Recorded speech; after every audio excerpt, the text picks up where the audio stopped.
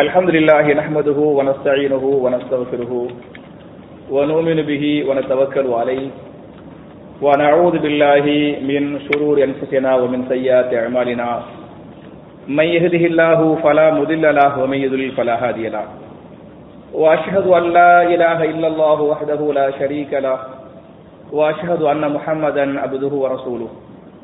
اللهم صل على محمد وعلى ال محمد كما صليت على ابراهيم وعلى ال ابراهيم انك حميد مجيد. اللهم بارك على محمد وعلى ال محمد كما باركت على ابراهيم وعلى ال ابراهيم انك حميد مجيد. اعوذ بالله من الشيطان الرجيم. بسم الله الرحمن الرحيم. يا ايها الذين امنوا اطيعوا الله واطيعوا الرسول ولا تبطلوا اعمالكم.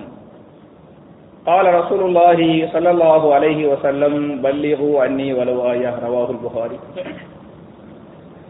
கண்ணியத்திற்குரிய சகோதர சகோதரிகளே, அல்லாஹுடைய ஆலயத்தில் ஜும்ஆ என்று சொல்லக்கூடிய மார்க்கத்தின் முக்கியமான கடமை நிறைவேற்றுவதற்காக நாம் எல்லாம் இங்கே ஒன்று கூறுகிறோம். இப்படிப்பட்ட நல்ல சந்தர்ப்பத்தில் குர்பானியும் அதன் சிறப்புகளும் அதன் சட்டதிட்டங்களும் என்ற தலைப்பில் சில விஷயங்களை உங்களோடு பரிமாறிக்கொள்ள நான் ஆசைப்படுகிறேன்.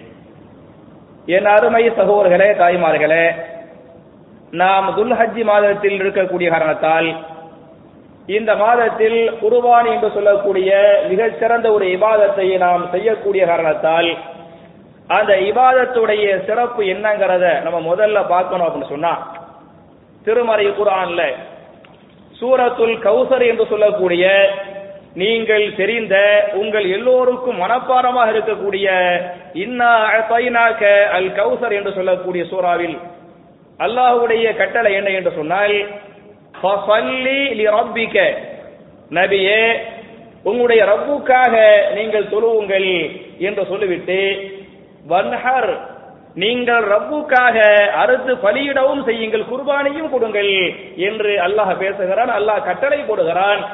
அவையின் அருமை சகோதரர்களே, தாய்மார்களே, இந்த வசனம் எப்படி தொழுவுங்கள் என்று பேசுகிறதோ, தொழுகையோடு சேர்த்து எப்படி பல வசனங்களில் தொழுகையோடு ஜக்காத்தை சேர்த்து அல்லாஹ் பேசுகிறானோ, அதே மாதிரி இந்த வசனத்தில உங்களுடைய ரப்புக்காக நீங்கள் தொழுவுங்கள், ரப்புக்காக நீங்கள் என்ன செய்யுங்கள், குர்பானியும் கொடுங்கள் என்று ஒன்று அல்லாஹ்வுடைய கட்டளை. இரண்டாவது என்ன, தொழுகையோடு சேர்த்து சொல்றான் என்று சொன்னால், அப்ப குர்பானி ஒரு அவசியம், ஒரு வலியுறுத்தப்பட்ட ஒரு இபாதத்துங்கிறதுக்கு இந்த ஆயத்து முதல் சான்று.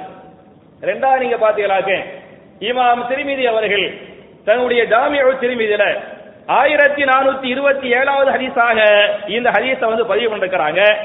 ஹதீஸை அறிவிக்கின்ற சஹாபி யார் என்று சொன்னால் அபூ மூஸல் அஷ்அரி ரலியல்லாஹு அன்ஹு. இந்த சஹாபி சொல்றாங்க, அகாம ரசூலுல்லாஹி ஸல்லல்லாஹு அலைஹி வஸல்லம் பில் மதீனா 10 சினீன யுலஹி, நபிகள் நாயகம் ஸல்லல்லாஹு அலைஹி வஸல்லம் மதீனாவுடைய 10 ஆண்டுகளிலும் என்ன செய்தார்கள், குர்பானி கொடுத்தார்கள். உங்களுக்கு தெரியும், நபிகள் நாயகத்துடைய நபித்துவ வாழ்க்கையில 23 ஆண்டுகள் நபித்துவ வாழ்க்கையில முதல் 13 ஆண்டுகள் மக்காவுடைய ஆண்டுகள், 2வது 10 வருஷம் இங்க மதீனாவுல வச்சுட்டாங்களே இல்லையா, அவ மதீனாவுடைய 10 வருஷமாக நபிகள் நாயகம் உலுஹியா கொடுத்தார்கள், குர்பானி கொடுத்தார்கள் என்ற செய்தியை இமாம் திர்மிதி பதிவு பண்ணிருக்கிறாங்க.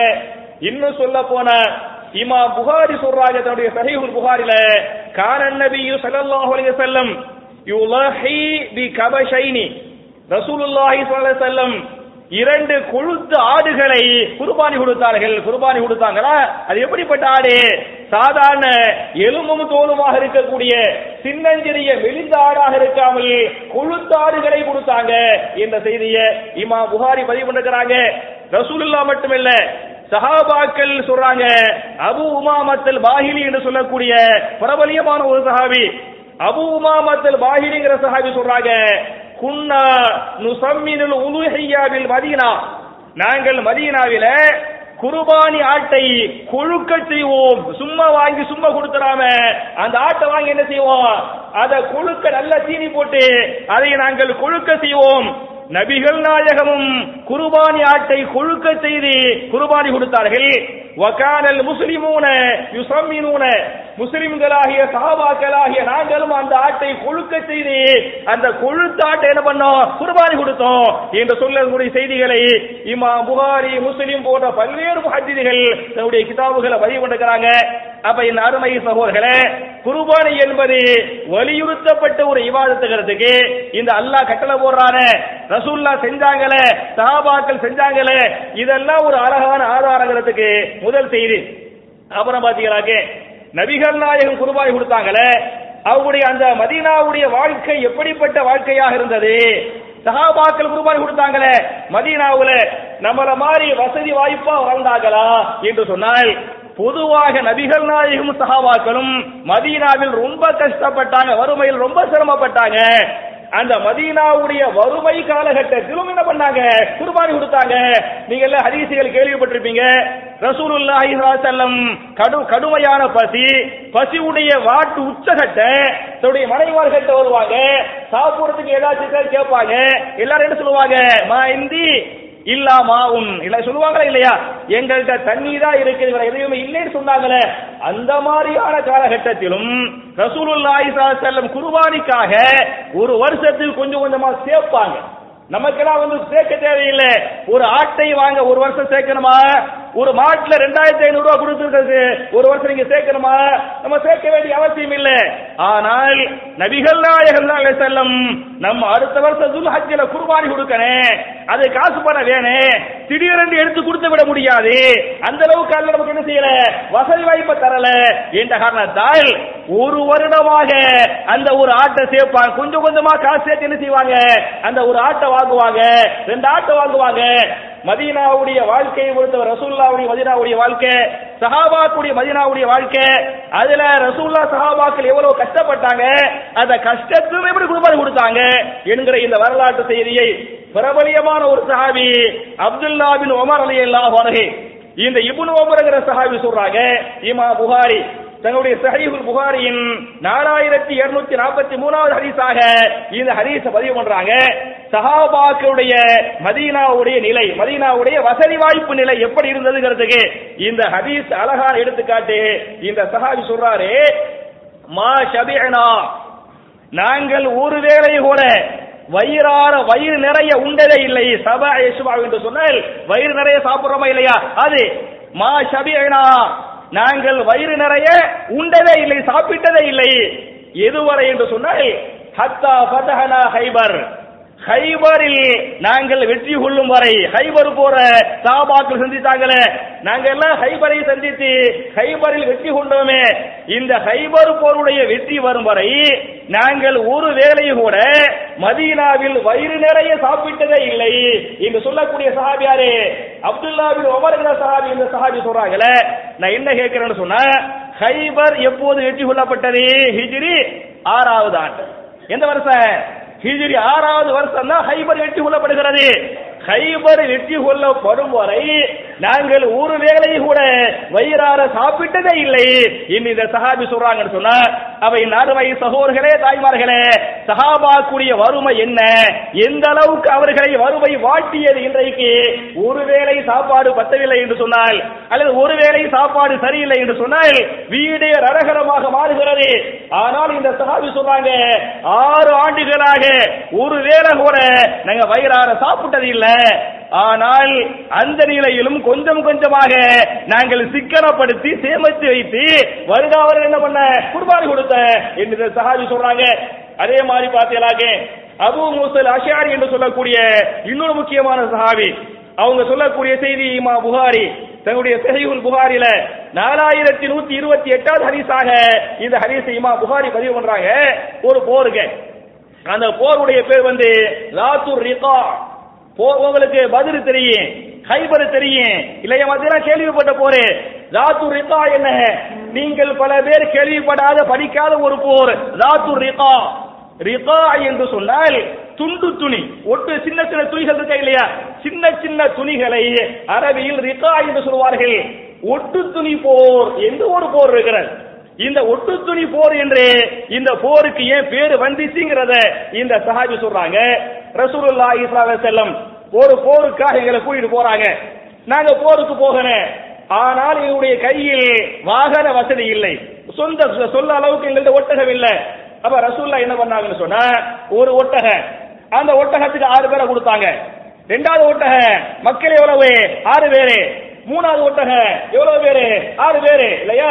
அந்த மாதிரி வச்சு 6 பேரு சேர்ந்து ஒரு ஒட்டகத்தை சவாரி செய்ய முடியுமா? சாத்தியமே இல்லை. ஒரு ஆளோ 2 ஆளோ சவாரி செய்வாங்க, பாக்கி 4 பேர் 5 பேர் என்ன நடந்து வரணும். அப்புறம் அவர் கீழே இறங்குவாரு, இவங்க என்ன செய்யணும்? ஏறி சவாரி செய்யணும். இப்படி நாங்கள் மாத்தி மாத்தி மாத்தி என்ன செஞ்சோம்? நாங்க சவாரி செஞ்சு நாங்க அந்த போருக்கு போறோம். அது பயங்கரமான ஒரு வெயில் காலம், கோடை காலம், வெயில் வாட்டுகிறது. எங்களுடைய நிலை எப்படிப்பட்ட நிலையாக இருந்தது என்று சொன்னால், எங்களுக்கு செருப்பு வாங்க கூட வசதி தரவில்லை அல்லாஹ். இந்த சஹாபி சொல்றாங்க, அபூ மூஸா அஷ்அரி என்று சொல்லக்கூடிய ஆயிரக்கணக்கான ஹதீஸ்களை அறிவித்த சஹாபி சொல்றாங்க, எங்களால் ஒரு செருப்பை வாங்க முடியவில்லை.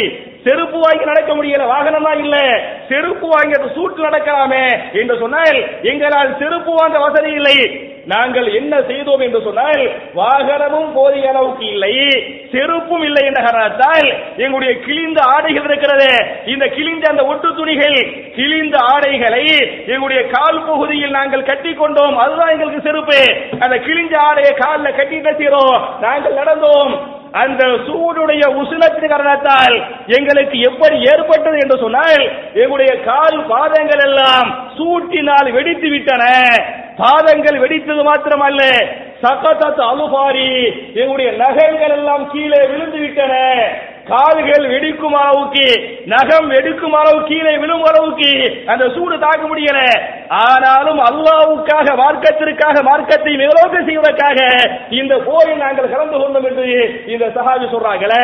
என் அருமை சகோதரர்களே, இந்த அபூ மூஸா அஷ்அரி சொல்றாங்க, இப்படிப்பட்ட வறுமையான காலகட்டத்திலும், இதான் முக்கியமானது, இப்படிப்பட்ட வறுமையான காலகட்டத்திலும் நாங்கள் குர்பானியை விட மாட்டோம். நாங்கள் உதவியா கொடுக்கிறோமே, அல்லாஹ் இந்த அளவுக்கு தரலையேன்னு சொல்லிட்டு குர்பானியை விட்டுற மாட்டோம்.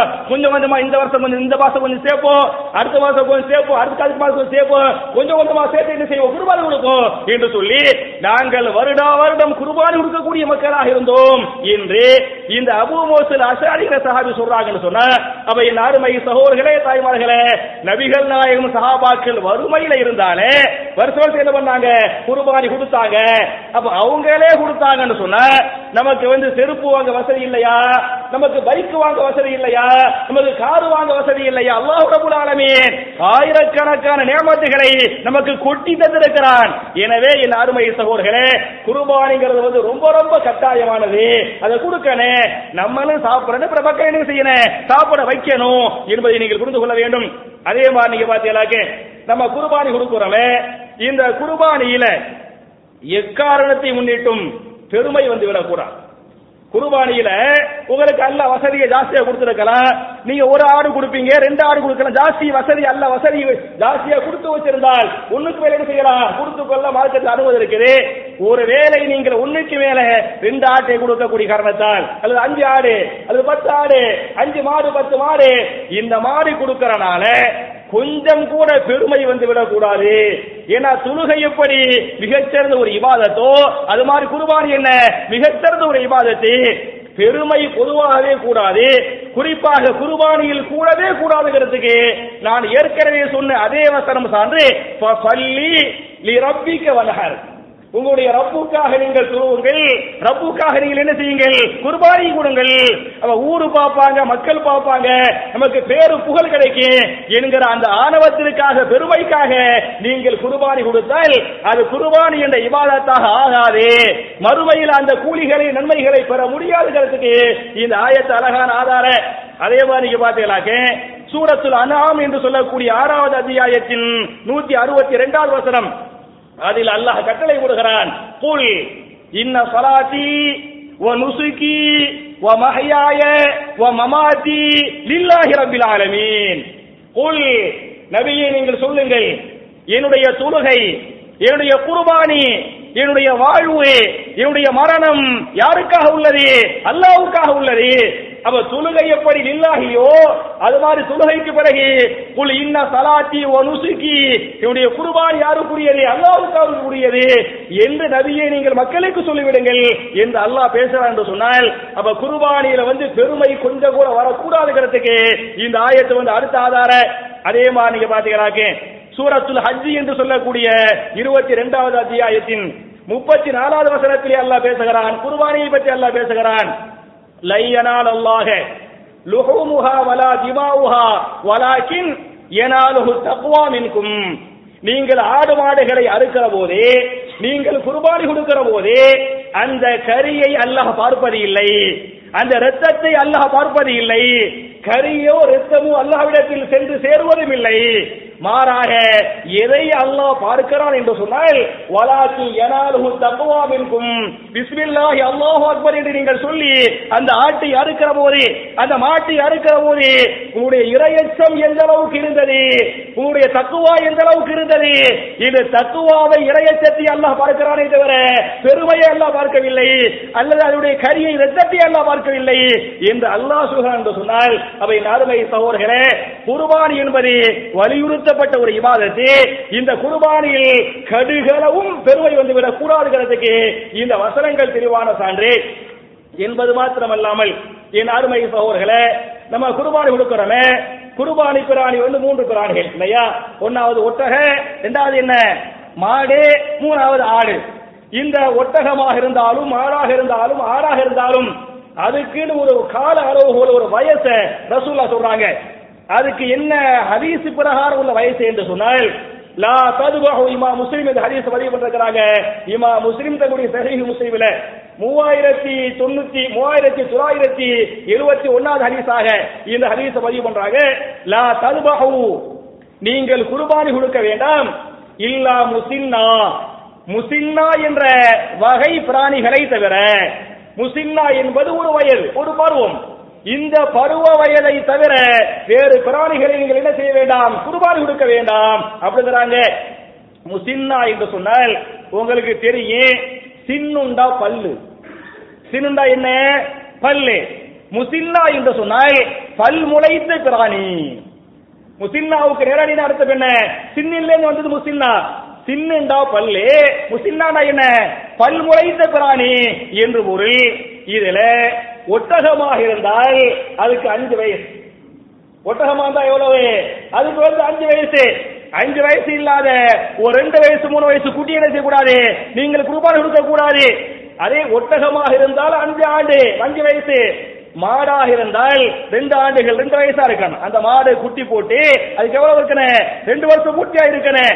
இது மாட்டுக்கு. ஆடாக இருந்தால், அந்த ஆடு வெள்ளாடாக இருந்தால் 1 வருஷம். வெள்ளாடா இருந்தா என்ன, 1 வருஷமாகிவிட்டால் அது முசின்னாவாகிவிடும். அதே சமயத்தில் செம்மறி ஆடாக இருந்தால் அது 6 மாதம். புரியுதா? அப்ப செம்மறி ஆடாக இருந்தால் குறைஞ்சது எவ்வளவு? 6 மாசம். வெள்ளாடாக இருந்தால் குறைஞ்சது 1 வருஷம். மாடாக இருந்தால் குறைஞ்சது 2 வருஷம். ஒட்டக பார்வா என்ன 5 வருஷம்.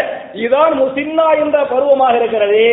எனவே லா ததுபஹு இல்லா முசின்னா, முசின்னாவை தவிர, அந்த பருவத்தை தவிர வேற பருவத்தில், சின்ன பருவத்தில் நீங்கள் குர்பானி கொடுத்து விட வேண்டாம் என்ற ஹதீஸை இமாம் முஸ்லிம் பதிவு பண்ணிருக்கிறாங்க. அதனால நம்முடைய இந்த குர்பானி பிராணி முசின்னா என்ற பருவத்தை அடைந்து விட்டதா என்ன செய்யணும், நீங்க பார்த்துக்கிறேன்ங்கிறதுக்கு இந்த ஹதீஸ் ஆதாரம். அதே மாதிரி பார்த்தீங்கன்னாக்க குர்பானி எப்போது கொடுக்க வேண்டும் என்று சொன்னால், குர்பானி கொடுக்கக்கூடிய அந்த ஆரம்ப நேரம் இருக்குல்ல, அந்த ஆரம்ப நேரம் என்பது தொழுகைக்கு பிறகு. பெருநாள் தொழுகிறோமா இல்லையா? பெருநாள் தொழுகைக்கு பிறகு நீங்கள் குர்பானி கொடுத்துக் கொள்ளலாம். அப்படி ஹதீஸ் இமாம் முஸ்லிமுடைய 5546வது ஹதீஸாக இந்த ஹதீஸ் இமாம் முஸ்லிம் பதிவு பண்ணிருக்கிறாங்க. மன் ذبح بعد الصلاه فقد تم نسكه, யார் பெருநாள் தொழுகைக்கு பிறகு குர்பானி கொடுத்தாரோ அவர்களுடைய உலூஹியாவை முழுமைப்படுத்தி விட்டார், தன்னுடைய குர்பானியை முழுமைப்படுத்தி விட்டார் என்ற இந்த ஹதீஸை இமாம் முஸ்லிம் பதிவு பண்ணிருக்கிறாங்க. அப்ப தொழுகைக்கு குர்பானிக்குரிய ஆரம்ப நேரம் தொழுகைக்கு பிறகு இல்லையா? முடிவு நேரம் என்ன? 4 நாட்கள். குர்பானிக்கு துல்ஹஜ் 10, அப்புறம் என்ன துல்ஹஜ் 11, துல்ஹஜ் 12, துல்ஹஜ் 13 மகரிபு வரை. அப்ப துல்ஹஜ் 10 யௌமுன் நஹருங்குவாங்க. யௌமுன் நஹர் என்று சொன்னால் குர்பானி கொடுக்கும் நாள் என்று பொருள். துல்ஹஜ் 11, 12, 13க்கு ஐயாமு தஷ்ரீக் என்று சொல்வார்கள். அப்ப துல்ஹஜ் 10 காலையிலிருந்து துல்ஹஜ் 10 காலை தொழுகைக்கு பிறகிலிருந்து அந்த ஐயாமு தஷ்ரீக் இருக்கிறதே கடைசி நாளே துல்ஹஜ் 13 மகரிபுடைய நேரம் அதுவரை நீங்கள் என்ன செய்து கொள்ளலாம்? குர்பானி கொடுத்துக் கொள்ளலாம். அப்ப 4 நாட்கள் நீங்கள் குர்பானி கொடுத்துக் கொள்ளலாம். அந்த குர்பானி அல்லாஹ் ஏற்றுக்கொள்வான் என்பதை நீங்கள் புரிந்து கொள்ள வேண்டும். அதே மாதிரி பார்த்தீங்களாக்க என் அருமை சகோதரர்களே, தாய்மார்களே, இந்த குர்பானி கொடுக்கும் போது முடிஞ்ச அளவுக்கு அந்த ஆட்டை அந்த மாட்டை நம்ம அறுக்கணும். சரியா? நீங்க உங்க ஆட்டை வந்து ஆட்டை அறுக்க யாராவது ஒரு ஆளை கூட்டிட்டு வந்து சொல்லாம நீங்களே என்ன செய்யுங்க, உங்க ஆட்டை நீங்க அறுங்க. அல்லது ஒரு மாடு 7 பேர் சேர்ந்து என்ன செஞ்சோம், ஒரு மாட்டை பங்கு வச்சு ஒரு மாட்டை வந்து குர்பானி கொடுக்கணும்னு சொன்ன அந்த 7ல் ஒருவன் ஆடாக இருந்தால் சம்பந்தப்பட்ட அந்த ஆளு, மாடாக ஒட்டகமாக இருந்தா என்ன, அந்த 7 பேர் இருக்கிறாங்கல்ல, 7 பேர்ல யாருக்கு நல்ல அறுக்க தெரியுமோ, யாருக்கு அதில் அனுபவம் இருக்கிறதோ அவங்க என்ன செய்யட்டும், அந்த மாட்டை அந்த ஒட்டகத்தை அறுத்துக் கொள்ளட்டும் என்று ஹதீஸ் இருக்கிறது. நபிகள் நாயகம் ஸல்லல்லாஹு அலைஹி வஸல்லம் தன்னுடைய ஆட்டை தானே அறுத்தார்கள். சில சமயத்தில் ஒட்டகத்தை குர்பானி கொடுத்தாங்க. என்ன பண்ணாங்க? தன்னுடைய ஒட்டகத்தை தானே குர்பானி கொடுத்தாங்க. அதே மாதிரி அபூபக்கர் சித்திக் ரலியல்லாஹு அன்ஹு, உமர் பின் கத்தாப் ரலியல்லாஹு அன்ஹு, உஸ்மான் பின் அஃபான் ரலியல்லாஹு அன்ஹு, அலி பின் அபி தாலிப் ரலியல்லாஹு அன்ஹு சஹாபாக்களுடைய வரலாறுகளை படித்து பார்த்தால் அவங்க அந்தந்த சஹாபி என்ன பண்ணுவாங்க, அந்தந்த ஆடுகள் அந்தந்த குர்பானி பிராணிகளை அந்தந்த சஹாபாக்களை அறுத்தாங்க. இதுவும் ஒரு சுன்னா. எனவே என் அருமை சகோதரர்களே, நம்ம குர்பானி பிராணியை என்ன செய்யணும், நம்மளே அறுக்கணும் என்பதை புரிந்து கொள்ள வேண்டும். அந்த குர்பானி பிராணியை அறுக்கும் போதே அதுக்காக பெரிய துஆ ஓதணும், சொல்றதுக்கு பெரிய அதெல்லாம் ஒண்ணுமே கிடையாது. என்ன செய்யுங்க, சின்ன எல்லாருக்குமே தெரிஞ்சதான் பிஸ்மில்லாஹி அல்லாஹு அக்பர். இது தெரியாத முஸ்லிமே இருக்க முடியாது. அப்ப எந்த அளவுக்கு ஹதீஸ் வரும் அப்படி சொன்னா, அந்த கத்தியை நீங்க நல்லா கூர்மையாக்கிக்கிறீங்க அப்படி ஹதீஸ் வரும். அந்த கத்திய அந்த காலத்துல என்ன செய்வாங்க அப்படி சொன்னா, கத்திய கூர்மையாக்காம கூர்மையான கல் இருக்கா இல்லையா, கூர்மையான கல்லால் என்ன செய்வாங்க, குர்பானி கொடுத்தாங்க. ரசூலுல்லாஹ் அதை தடுத்தாங்க. அந்த கல் உங்க பார்வையில் கூர்மையா இருக்கிறா, அது நெசமாவது கூர்மை இல்ல, அதை போட்டு என்ன செய்ய அந்த பிராணிய அதாபப்படுத்தேன். எனவே கூர்மை இல்லாத ஒன்றால் நீங்கள் அறுக்க வேண்டாம் அப்படின்னு தடுத்திருக்கிறாங்க. அதனால உங்களுடைய கத்திகளை என்ன செய்து கொள்ளுங்கள், நீங்கள் கூர்மைப்படுத்திக் கொள்ளுங்கள். நீங்கள் கூர்மைப்படுத்திக் கொண்டு யாரு சம்பந்தப்பட்ட நபரோ அவர் சொல்ல வேண்டிய வார்த்தை, சொல்ல வேண்டிய துஆ பிஸ்மில்லாஹி அல்லாஹு அக்பர். எல்லாருக்குமே தெரியும் பிஸ்மில்லாஹி அல்லாஹு அக்பர் என்று நீங்கள் சொல்லுங்கள். இதை சொல்லி அவரவர்கள் அவருடைய குர்பானி பிரான் என்ன செய்யட்டும், குர்பானி கொடுத்துக் கொள்ளட்டும் என்ற ஹதீஸ்களை நீங்கள் பார்க்கலாம். அதே மாதிரி நீங்க பார்த்தீங்களாக்க என் அருமை சகோதரர்களே, தாய்மார்களே, இந்த குர்பானி பிரான் இருக்குது, அந்த கறியை நம்மளும் சாப்பிடணும். அந்த கறி என்ன செய்யணும், இப்ப ரசூலுல்லாஹி ஸல்லல்லாஹு அலைஹி வஸல்லம் 2 ஆடு கொடுத்தாங்கல்ல, சில சமயத்துல ஜாஸ்தியா கொடுத்தா ஹதீஸ் வருது. அந்த மாடுக்கு என்ன செய்வாங்கன்னு சொன்னா, இந்த ஆட்டுல இருந்து கொஞ்சம் கறி, அந்த ஆட்டுல இருந்து என்ன செஞ்சாங்க, கொஞ்சம் கறி எடுத்துக்கிட்டாங்க. ஒட்டகம் ஜாஸ்தியா கொடுத்தாங்களா, அவங்க கொடுத்த ஒவ்வொரு ஒட்டகம் என்ன பண்ணாங்க, கொஞ்சம் கொஞ்சமா கறி எடுத்துக்கிட்டாங்க அப்படின்னு ஹதீஸ் வருது. அப்ப நம்ம கொடுக்கக்கூடிய அந்த குர்பானி பிராணியுடைய கறியை நாம் எடுத்துக்கொள்ள வேண்டும். குறிப்பா நம்ம ஊர்ல என்ன வழக்கம் இருக்குன்னு சொன்னா, அந்த கறியை 3ஆ பிரிக்கணும் சொல்லுவாங்களா இல்லையா, அந்த கறியை என்ன செய்யணுமா, 3ஆ பிரிக்கணும். 3ஆ பிரித்து ஒண்ணு நமக்கு, இன்னொன்னு சொந்தக்காரவங்களுக்கு, 3வது என்ன ஏழை எளிய மக்களுக்கு அப்படின்னு சொல்றாங்க. கரெக்டா 3ஆ தான் பிரிச்ச ஆவணுங்கிற அவசியம் இல்லை. சரியா? கரெக்டா நீங்க 3ஆ தான் பிரிச்ச ஆவணே. ஒரு பேச்சுக்கு மொத்தமா அந்த கறி ஒரு 9 கிலோ இருக்குது, 3 கிலோ எனக்கு, 3 கிலோ சொந்தக்காரவங்களுக்கு, 3 கிலோ என்ன ஏழை எளிய மக்களுக்கு. கரெக்டா பிரிச்ச ஆகிற அவசியம் இல்லை. அதை எப்படி அல்லாஹ் சொல்கிறான் என்று சொன்னால், திருமறை குர்ஆன்ல சூரத்துல் ஹஜ் என்று சொல்லக்கூடிய 22வது அத்தியாயத்தின் 36வது வசனத்தில் அல்லாஹ் பேசுகிறான், ஃபகுலு மின்ஹா வாத்திமுல் கானிஅ வல் முதர்ர. அந்த குர்பானி கரியை நீங்கள் சாப்பிடுங்கள், குர்பானி கரியை நீங்கள் சாப்பிடுங்கள் என்று சொல்லிவிட்டு, நீங்கள் மாத்திரமல்ல வாத்திமுல் கானிஅ வல் முதர்ர, யார் தேவை உள்ளவர்களோ அவர்களுக்கும் நீங்கள் கொடுத்துக் கொள்ளுங்கள். சொன்ன மிஸ்கீன் ஃபகீர், யாரே மிஸ்கீனே ஃபகீரே. ஃபகீர்னா யாரு, உங்களுக்கு ஃபக்கீர்னா யாசனை வந்து கேட்பாங்க, அவங்க வெக்கம் இல்ல, வெக்கத்தை விட்டுட்டு அந்த அளவுக்கு வறுமையா இருக்கு.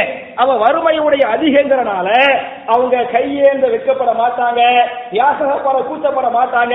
கூச்சப்படாம வீடு தேடி வந்து என்ன செய்வாங்க, கறி கேட்பாங்க, தேவைகளை கேட்பாங்க. அந்த மாதிரி மக்கள் வீட்டுக்கு வர்றாங்களே, கேட்கிறாங்களே, அவங்க என்ன செய்யுங்க, நீங்கள் கொடுத்துக் கொள்ளுங்கள் என்றும் அல்லாஹ் பேசுகிறான். சில பேர் என்ன செய்வாங்கன்னு சொன்னா, அவங்க மிஸ்கீனா இருப்பாங்க. மிஸ்கீனா யாரு? நம்ம ஊர் பாஷையில மிஸ்கீனா வீட்டுல வந்து வசூல் பண்றாங்களே, அது வியாசாயம் கேட்கறாங்களே, அவங்க மிஸ்கீன் சொல்றாங்க. அவங்க இல்ல மிஸ்கீன். மிஸ்கீன்டா யாரு? அவருக்கு எந்த வீடு இருக்கு, வாசல் இருக்கு, சொத்து சுகம் கூட இருக்கலாம், ஆனால் அவருடைய வரவை விட அடிப்படை செலவு ஜாஸ்தியா இருக்கலாம். ஒரு பேச்சுக்கு மாசம் மாசம் என்ன பண்றாரு, 10,000 ரூபாய் சம்பளம் வாங்குறாரு. ஒருத்தர் எல்லா சொந்த வீடுகள் எல்லாம் வச்சுக்கிறாரு, ஆனால் அவருடைய சம்பளம் என்ன, மாசம் மாசம் 10,000 ரூபாய் சம்பளம். அவருடைய சம்பளம் மாசம் மாசம் 10,000 ரூபாய். அவருடைய அடிப்படை செலவுக்கு பார்த்தீங்களா, ஆடம்பரம் அல்ல, அவருடைய அடிப்படை உணவுக்கு, உடைமைக்கு, துணிமணிக்கு, மருத்துவத்திற்கு, கல்விக்காக அடிப்படை செலவுக்கு மாசம் மாசம் 12,000 ரூபாய் தேவைப்படும். 10,000 ரூபாய் வாங்குறாரு, செலவு எவ்வளவு, 12,000 ரூபாய் தேவைப்படுது. மாசம் மாசம் 20, 25ஆம் தேதி வந்துட்டா சிலர் என்ன செய்வாரு, முழிச்சுக்கிட்டு இருப்பாரு. அவர் மார்க்கத்தில் மிஸ்கீன், அவர் கண்ணியத்தோடு வாழ்ந்து கொண்டிருப்பார், யார்ட்டையும் போய் கேட்க மாட்டாரு, வெட்கப்படுவாரு. அவருக்கு சமுதாயத்தில் கண்ணியம் இருக்கு. அப்ப அல்லாஹ் பேசுகிறான், நீங்கள் குர்பானி கரிய ஃபகீருக்கும் நீங்கள் கொடுத்து விடுங்கள். ஃபகீருக்கு மாத்திரமல்ல, யாரு கேட்க கூச்சப்படுறாங்களோ அவங்க என்ன செய்ய, நீங்க சேர்த்து கொடுங்க என்பது அல்லாஹ்வுடைய கட்டளையாக இருக்கிறது. நபிகள் நாயகம் ஸல்லல்லாஹு அலைஹி வஸல்லம் குர்பானி கரிய பத்தி சொல்றாங்க, குலு வத்தஹிரு வதஸத்தகு. குர்பானி சொல்றாங்க, குலு, நீங்கள் குர்பானி கரியை சாப்பிடுங்கள், முதல் கட்டளை. இரண்டாவதாக வத்தஹிரு, அந்த கரியை நீங்கள் சேமித்து வைத்துக் கொள்ளுங்கள், சாப்பிடுங்க. அப்புறம் என்ன பண்ணுங்க, அவைகளை நீங்கள் சேமித்து வைத்துக் கொள்ளுங்கள் என்று சொல்றாங்க. சேமித்து வைத்துக் கொள்ளுங்கள் என்று சொன்னால் அதுக்காக ஃபுல் அண்ட் ஃபுல் தூக்கி ஃப்ரிட்ஜில் வச்சு எல்லாத்தையும் லாக் பண்ணி, இல்லை அந்த காலத்துல ஃப்ரிட்ஜ் இல்லாம இருந்துச்சு, இன்னைக்கு மாசம் டபுள் டோர் ஃப்ரிட்ஜ் நம்ம என்ன எல்லாம் வச்சுக்கிட்டு ஃபுல்லா நீங்க பண்ணக்கூடாது. உங்களுக்கு எவ்வளவு அடிப்படைக்கு இன்னும் சொல்ல போனா, ஒரு காலத்துல ரசூலுல்லாஹ்வுடைய ஆரம்ப காலத்துல குர்பானி ஆரம்பத்தில் கடமையாக்கப்பட்டது. அந்த மாதிரியான காலகட்டத்தில் குர்பானி கரியை நீங்கள் 3 நாட்கள் தான் சாப்பிடலாம். குர்பானி கரிய அது கரியாக வைத்து நீங்கள் சாப்பிட்டாலும் சரி, உப்பு கண்டமாக போட்டு நீங்கள் சாப்பிட்டாலும் சரி, எவ்வளவு நாள் சாப்பிடலாம்? ஒரு காலத்துல 3 நாள். உதாரணமா துல்ஹஜ் 10 நீங்கள் குர்பானி கொடுத்தால் நீங்க 10ல சாப்பிடலாம், ஹலாலே. 11ல ஹலாலே, 12ல என்ன ஹலாலே. அதற்கு பிறகு 4ஆம் நாள் நீங்கள் குர்பானி கரியை சாப்பிட்டால் அது எதுவாக இருந்தது, ஹராமாக. ஒரு கால ரசூலுல்லாஹ்வுடைய ஷரியத்திலேயே இப்படி தொழுகை எல்லாம் மாற்றப்பட்டுச்சு. ஒரு காலத்துல லுஹருடைய தொழுகை 4க்கு பகரமாக 2 இருந்துச்சா இல்லையா? 2 இருந்துச்சு, அப்புறம் 4ஆக ஆக்கப்பட்டது. அசர் என்ன 2 இருந்துச்சு, 4ஆக ஆக்கப்பட்டது. அது மாதிரி குர்பானி கரியை பொறுத்தவரை நீங்கள் அதிகப்படியாக சேமித்து வைப்பது 3 நாட்கள், நீங்கள் சாப்பிடுவது 3 நாட்கள். அதற்கு பிறகு நீங்கள் சேமித்து வைக்க கூடாது, சாப்பிடக்கூடாது. அதை சேமித்து வைத்தால் அது ஹராமே. நீங்க ஏழை எளிய மக்களுக்கு கொடுத்துருங்க என்று ஒரு காலத்தில் சட்டம் இருந்தது. ரசூலுல்லாஹ் சொல்றாங்க, சஹாபாக்கள்ட்ட ஓரளவுக்கு வசதி வாய்ப்பு வந்தவனையே சொல்லுவாங்க, இப்ப அல்ஹம்துலில்லாஹ் சஹாபாக்கிட்ட ஓரளவுக்கு வசதி வாய்ப்பு வந்து விட்டது. எனவே நீங்கள் 3 நாட்களுக்கு மேலே செஞ்சுக்கலாம், குர்பானி கரியை நீங்கள் சேமித்து வைத்துக் கொள்ளலாம், நீங்கள் சாப்பிடலாம், அது மார்க்கத்தில் தடை இல்லை என்று ஏற்கனவே தடை போட்டாங்களே, அந்த தடையை வாபஸ் வாங்கிட்டாங்க என்று ஹதீஸ் இருக்கிறது. அப்ப இந்த அருமை சகோதரர்களே, அதுக்காக ரசூலுல்லாஹ் தடையை வாபஸ் வாங்கிட்டாங்கிறதுக்காக நான் எவ்வளவு நாள் வச்சு சாப்பிடுவேன் என்று கணக்கு நீங்க போட்டுறாங்க. எது உங்களுக்கு அடிப்படையா அந்த கறி தேவைப்படுதோ அந்த கறியை நீங்க வச்சுக்கிறீங்க, அதுக்கு மேல என்ன செஞ்சுக்கிறீங்க, அதை மக்களுக்கு நீங்க கொடுத்துருங்க. அப்ப குர்பானி கரியை பொறுத்தவரை 1வது குழு சாப்பிடுங்கள், 2வது என்ன வத்தஹிரு தேவைக்காக நீங்கள் சேமித்து வைத்துக் கொள்ளுங்கள், 3வதாக வதஸத்தகு அதை நீங்கள் எடுத்துக் கொள்ளுங்கள், சதக்காவாக ஏழை ஏழை மக்களுக்கு நீங்கள் தர்மம் பண்ணுங்கள் என்று ஹதீஸ் இருக்கிறது. அப்ப என் அருமை சகோதரர்களே, இந்த மாதிரி நீங்க குர்பானி கரிய பண்ணனே, மறுபடியும் உங்களுக்கு நான் ஞாபகம் ஊட்டுகிறேன், குர்பானி என்பது அவசியம், குர்பானி என்பது கட்டாய. ரசூலுல்லாஹ் சஹாபாக்கள் பண்ணாங்க, வறுமையிலே பண்ணாங்க. ஒரே ஒரு ஹதீஸை மட்டும் சொல்லி இந்த குர்பானி அவசியங்கிறதுக்கு ஒரே ஒரு வரலாறை மட்டும் சொல்லி என்னுடைய நான் வரலாறு ஒரு ஹதீஸை குதுபாவை குடிக்கணும் அப்படின்னு சொன்ன அன்னை ஆயிஷா ரலியல்லாஹு அன்ஹா ஒரு செய்தியை சொல்லுவாங்க, எங்களுக்குள்ள ஆரம்ப காலத்துல ஹிஜாபுடைய சட்டம் சரியாக வரவில்லை. ஹிஜாபுடைய சட்டம் சரியாக வராத காலகட்டத்தில் நாங்க என்ன பண்ணுவோம்னு சொன்னா, எங்களுடைய இந்த மார்பக பகுதி இருக்குது, மார்பக பகுதியை ஒரு துணியை வச்சு மறைப்பாங்க, அதிகப்படியான துணியை வச்சு என்ன செய்ய மாட்டாங்க, மறைக்க மாட்டாங்க. மறைக்கிற அளவுக்கு வசதியும் இல்லை. ஐஷா நாயை சொல்லுவாங்க, இந்த அளவுக்கு ஹிஜாபுடைய சட்டமும் அன்றைக்கு வரவும் இல்லை. நாங்கள் மதீனாவிற்கு வந்து விட்டோம். மதீனாவிற்கு வந்துவிட்ட பிறகு அல்லாஹ் ரப்பல் ஆலமீன் ஒரு வசனத்தை இறக்குகிறான். இந்த வசனம் திருமறை குர்ஆனின் சூரத்துன் நூர் என்று சொல்லக்கூடிய 24வது அத்தியாயத்தின் 31வது வசனத்தை அல்லாஹ் இறக்குகிறான். குல்லில் முஃமினாத்தி யகுதுன மின் அப்சாரிஹின்ன வயஹஃபதுன ஃபுரூஜஹுன்ன வலா யுப்தீன ஸீனத்தஹுன்ன இல்லா மா ஸஹர மின்ஹா என்ற அந்த நீண்ட வசனத்திலே வல் யத்ரிபுன பிஹுமுரிஹின்ன அலா ஜுயூபிஹின்ன, பெண்களே அதிகப்படியான ஆடைகளால் உங்களுடைய மார்பக பகுதியை நீங்கள் அதிகப்படியாக மறைத்துக் கொள்ளுங்கள். கையை மறைக்கிறதுக்கு ஒரு ஆடை போதும், காலை மறைக்கிறதுக்கு என்ன ஒரு ஆடை போதும். ஆனால் மார்பக பகுதியை மறைப்பதற்கு ஒரு ஆடை பத்தாது. ஒரு ஆடை கொண்டு நீங்கள் மறைத்திருந்தாலும் இன்னொரு ஆடைகளை கொண்டு நீங்கள் என்ன செய்து கொள்ளுங்கள், நீங்கள் முழுசாக மறைத்துக் கொள்ளுங்கள் என்ற வசனம் அருளப்படுகிறது. நபிகள் நாயகர் ஸல்லல்லாஹு அலைஹி வஸல்லம் அந்த ஆயத்தை, அந்த வசனத்தை சஹாபாக்கள் ஓதி காட்டுறாங்க. குறிப்பாக சஹாபிய பெண்களாகிய எங்களிடத்தில் ஓதி காட்டினார்கள். இந்த வசனத்தை பின்பற்ற நாங்கள் துடித்தோம், ஆனால் எங்களிடத்தில் வசதி இல்லை. இந்த ஆயத்தை ஏற்றுக்கிறேன், இந்த ஆயத்தை பின்பற்றனே, அதிகப்படியான ஆடையில் என்ன செய்யணும், இவருடைய மாறுபோக பொரிய மறைக்கணும்னு நினைச்சோம், முயற்சி பண்ணோம். ஆனா எங்கிட்ட என்ன இல்ல, ஆடை இல்ல. நாங்கள் என்ன செய்தோம் என்று சொன்னால், இவருடைய கீழாடை இருக்கிறது, கீழாடை கரண்டைக்கு ரொம்ப கீழே இருக்குது, அந்த கீழாடையில் ஒரு பகுதியை கரண்டைக்கு ரொம்ப கீழே இருக்குது, அந்த பகுதியை வெட்டி என்ன பண்ண, இவருடைய மாறுபோக பகுதியில அதிகப்படியாக போட்டு மறைத்துக் கொண்டோம். அந்த காலகட்டத்திலும் நாங்கள் குர்பானி கொடுத்தோம். அது முக்கியமானது.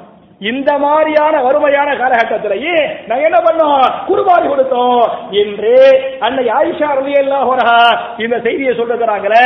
அப்ப என் அருமை சகோதரர்களே, என் அருமை தாய்மார்களே, எப்படி நபிகள் நாயகர் ஸல்லல்லாஹு அலைஹி வஸல்லம் அந்த குர்பானுடைய சிறப்பை உணர்ந்தார்களோ, எப்படி சஹாபாக்கள் வறுமையிலேயே குர்பானுடைய சிறப்பை உணர்ந்து பண்ணாங்க, கொடுத்தாங்களோ, அதுபோன்று முடிந்தவரை இஹ்லாஸோடு குர்பான் கொடுக்கக்கூடிய நன்மக்களாக நாம் அனைவரையும் அல்லாஹ் ஆக்கி அருள்வானாக என்ற துஆவோடு முடிக்கிறேன். ரப்பனா ஆத்தினா ஃபித் துன்யா ஹஸனத்தன் வ ஃபில் ஆখিরাতি ஹஸனா வ கினா அஸாபன் நார்.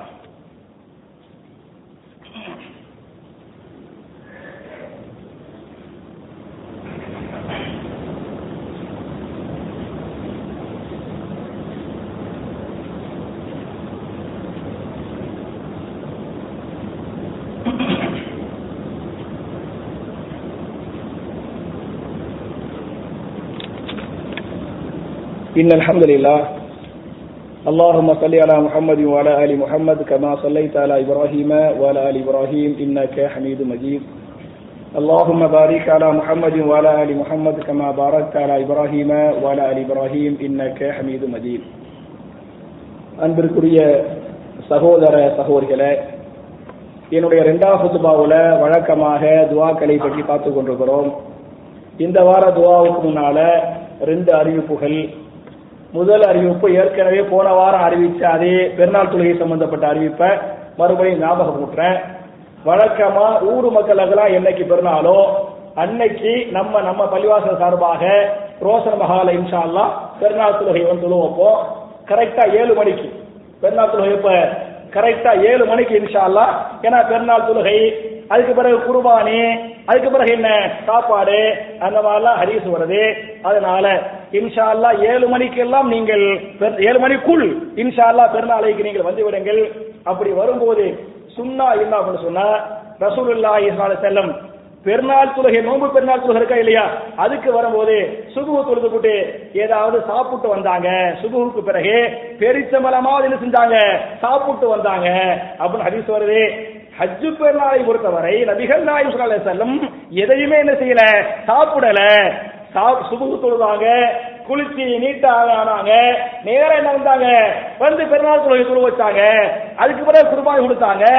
அன்றைய முதல் உணவாக எதை ஆக்கி கொண்டார்கள், அந்த குர்பானி அந்த கறி இருக்கா இல்லையா, அந்த கறியே ஆக்கி கொண்டார்கள் என்று ஹதீஸ் இருக்கிறது. அதனால என் அருமை சகோதரர்களே, நம்ம இன்ஷா அல்லாஹ் ரோஷன் மஹால தொழு வைக்கிறோம், 7 மணிக்கு தொழு வைப்போம். தயவு செய்து நீங்க லேட்டா ஆக்காம இன்னொரு 5 நிமிஷம் இன்னொரு 10 நிமிஷம் மக்கள் வந்துகிட்டு இருக்கிறாங்க, அந்த மாதிரி இல்லாம கொஞ்சம் கரெக்டா வந்துருங்க என்பது முதல் அறிவிப்பு. இரண்டாவது, நீங்க இந்த ஒரு வாரமாக மாஷா அல்லாஹ் தபாரக்கல்லாஹ் நீங்க எல்லாம் பேப்பர்களை பத்திரிகைகளை படிக்கக்கூடிய சகோதரர்கள், இந்த ஒரு வாரம் கேரளாவுடைய நிகழ்ச்சிகளை நீங்கள் கேள்விப்பட்டிருப்பீர்கள் இல்லையா? கடுமையான மழை, கடுமையான வெள்ளம், அதாவது கோடிக்கணக்கான பொருளாதாரம் நஷ்டமாயிருக்கிறது. உயிர் சேத மாத்திரம் ஏறக்குறைய 100க்கு மேல. இந்த ஒரு வாரமாக கேரளாவில் மரணித்த சகோதர சகோதரிகள் மாத்திரம் எவ்வளவு பேரு? 100க்கு மேல மக்கள் மரணித்திருக்கிறாங்க என்கிற ஒரு கோரம் நடந்திருக்கிறது. நம்மளால அதிகப்படியா என்ன செய்ய முடியும்னு சொன்னா 2 செய்யலாம். ஒண்ணு, கண்டிப்பா அவங்களுக்காக துஆ செய்யணும். ஒரு சகோதரன் பாதிக்கப்படுகிற போது நம்ம என்ன செய்யணும்? அந்த சகோதரனுக்காக துஆ செய்யணும். அப்பதான் நமக்காக மலக்குகள் துஆ செய்வாங்க. நம்ம மனைவி மக்களோடு சந்தோஷமா இருக்க முடியும். அப்ப கேரளத்து மக்கள் வந்து பாதிக்கப்படுறாங்க என்பது அப்பட்டமாக தெரிகிறது. நான் சும்மா பத்திரிகையில மட்டும் படிப்பேன், நான் டிவியில பார்ப்பேன், அவங்களுக்காக என் துஆ என்ன செய்ய மாட்டேன், சேர்த்துக்கிற மாட்டேன் என்று சொல்வது உண்மையான ஈமான் அல்ல. எனவே என் அருமை சகோதரர்களே, ஒண்ணு பாதிக்கப்படக்கூடிய அந்த கேரளத்து மக்களுக்காக நாம் அதிகம் துஆ செய்ய வேண்டும், அது நம் மீது கடமை. இரண்டாவதாக, அதாவது நம்ப தகுந்த சில சகோதரர்கள் அந்த மக்களுக்காக வசூல் பண்ணுவாங்க. ஒரு சகோதரர்கள் பாதிக்கப்படுறாங்கன்னு சொன்னா என்ன செய்வாங்க? அவங்களுக்காக கண்டிப்பா வசூல் பண்ணுவாங்க. அந்த மாதிரி வசூல் பண்ணும்போது நீங்க அந்த மக்களுக்காக பொருளாதார உதவியும் செய்யுங்கள். இவங்க கரெக்டா கொண்டு போய் சேர்ப்பாங்க என்ற நம்பிக்கை உங்களுக்கு இருக்கும் பட்சத்தில் அந்த மக்களுக்காக உங்களால் முடிந்த என்ன செய்யுங்க, பொருளாதார உதவி செய்யுங்க என்ற இந்த 2 அறிவிப்போடு இந்த வாரத்துக்குரிய துஆ என்ன என்று சொன்னால், அல்லாஹ் நம்மை பாதுகாக்க, நமக்கு அல்லாஹ் உதவி செய்ய, நம்முடைய சொத்து பத்துகளை அல்லாஹ் பாதுகாக்க, உயிரை நீண்ட நாள் வரை அல்லாஹ் வைக்க, ஆரோக்கியத்தை அல்லாஹ் தர ஒரு அழகான துஆ. இந்த துஆவை மிகப்பெரிய ஒரு நபி மூசா அலைஹிஸ்ஸலாம் அவர்கள் அவங்க கேட்டாங்க. இதை திருமறை குர்ஆன்ல சூரத்துல் கஸஸ் என்று சொல்லக்கூடிய 28வது அத்தியாயத்தின் 21வது வசனத்தில மூசா நபி துஆ செஞ்சாங்களே, அந்த துஆவை அல்லாஹ் பதிவு செய்கிறான். என்ன துஆ என்று சொன்னால், ரப்பி நஜ்ஜினி மினல் கௌமில் ஸாலிமீன் என்பதுதான் அந்த துஆ. மறுபடியும் ஞாபகமூட்டுகிறேன், ரப்பி நஜ்ஜினி மினல் கௌமில் ஸாலிமீன் என்பது அந்த துஆ. நான் நினைக்கிறேன் இந்த துஆவை நீங்க எல்லாரும் மனப்பாடம் பண்ணுவீங்க, பண்ண முடியும். அந்த அளவுக்கு சின்ன துஆ. துஆவுடைய பொருள் என்ன என்று சொன்னால், ரப்பி, என்னுடைய ரப்பே, நஜ்ஜினி, என்னை பாதுகாப்பாயாக, என்னை காப்பாற்றுவாயாக. எதை விட்டும் என்று சொன்னால், மினல் கௌமில் ஸாலிமீன், அநியாயக்காரர்களின் அக்கிரமங்களை விட்டும் என்னை பாதுகாப்பாயாக. என் ரப்பே, அநியாயக்காரர்களின் அக்கிரமங்களை விட்டும் என்னை பாதுகாப்பாயாக என்ற அற்புதமான துஆ.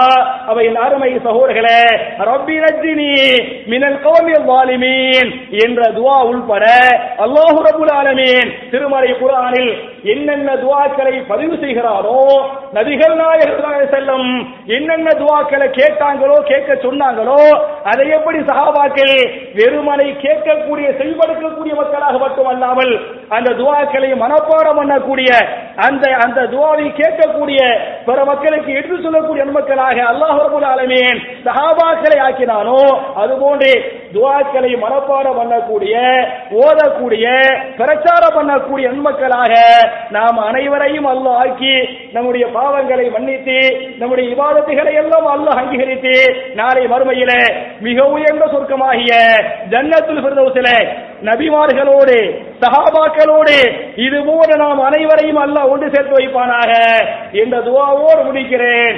அல்லாஹும்ம ஐஸல் இஸ்லாம் வல் முஸ்லிமீன் وأذل الشرك والمشركين ربنا آتنا في الدنيا حسنة وفي الآخرة حسنة وقنا عذاب النار وآخر دعوانا الحمد لله رب العالمين.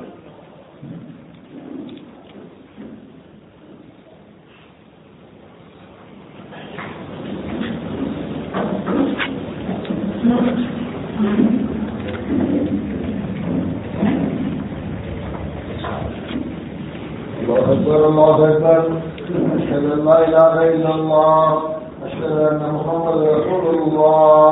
حي على الصلاة، حي على الصلاة.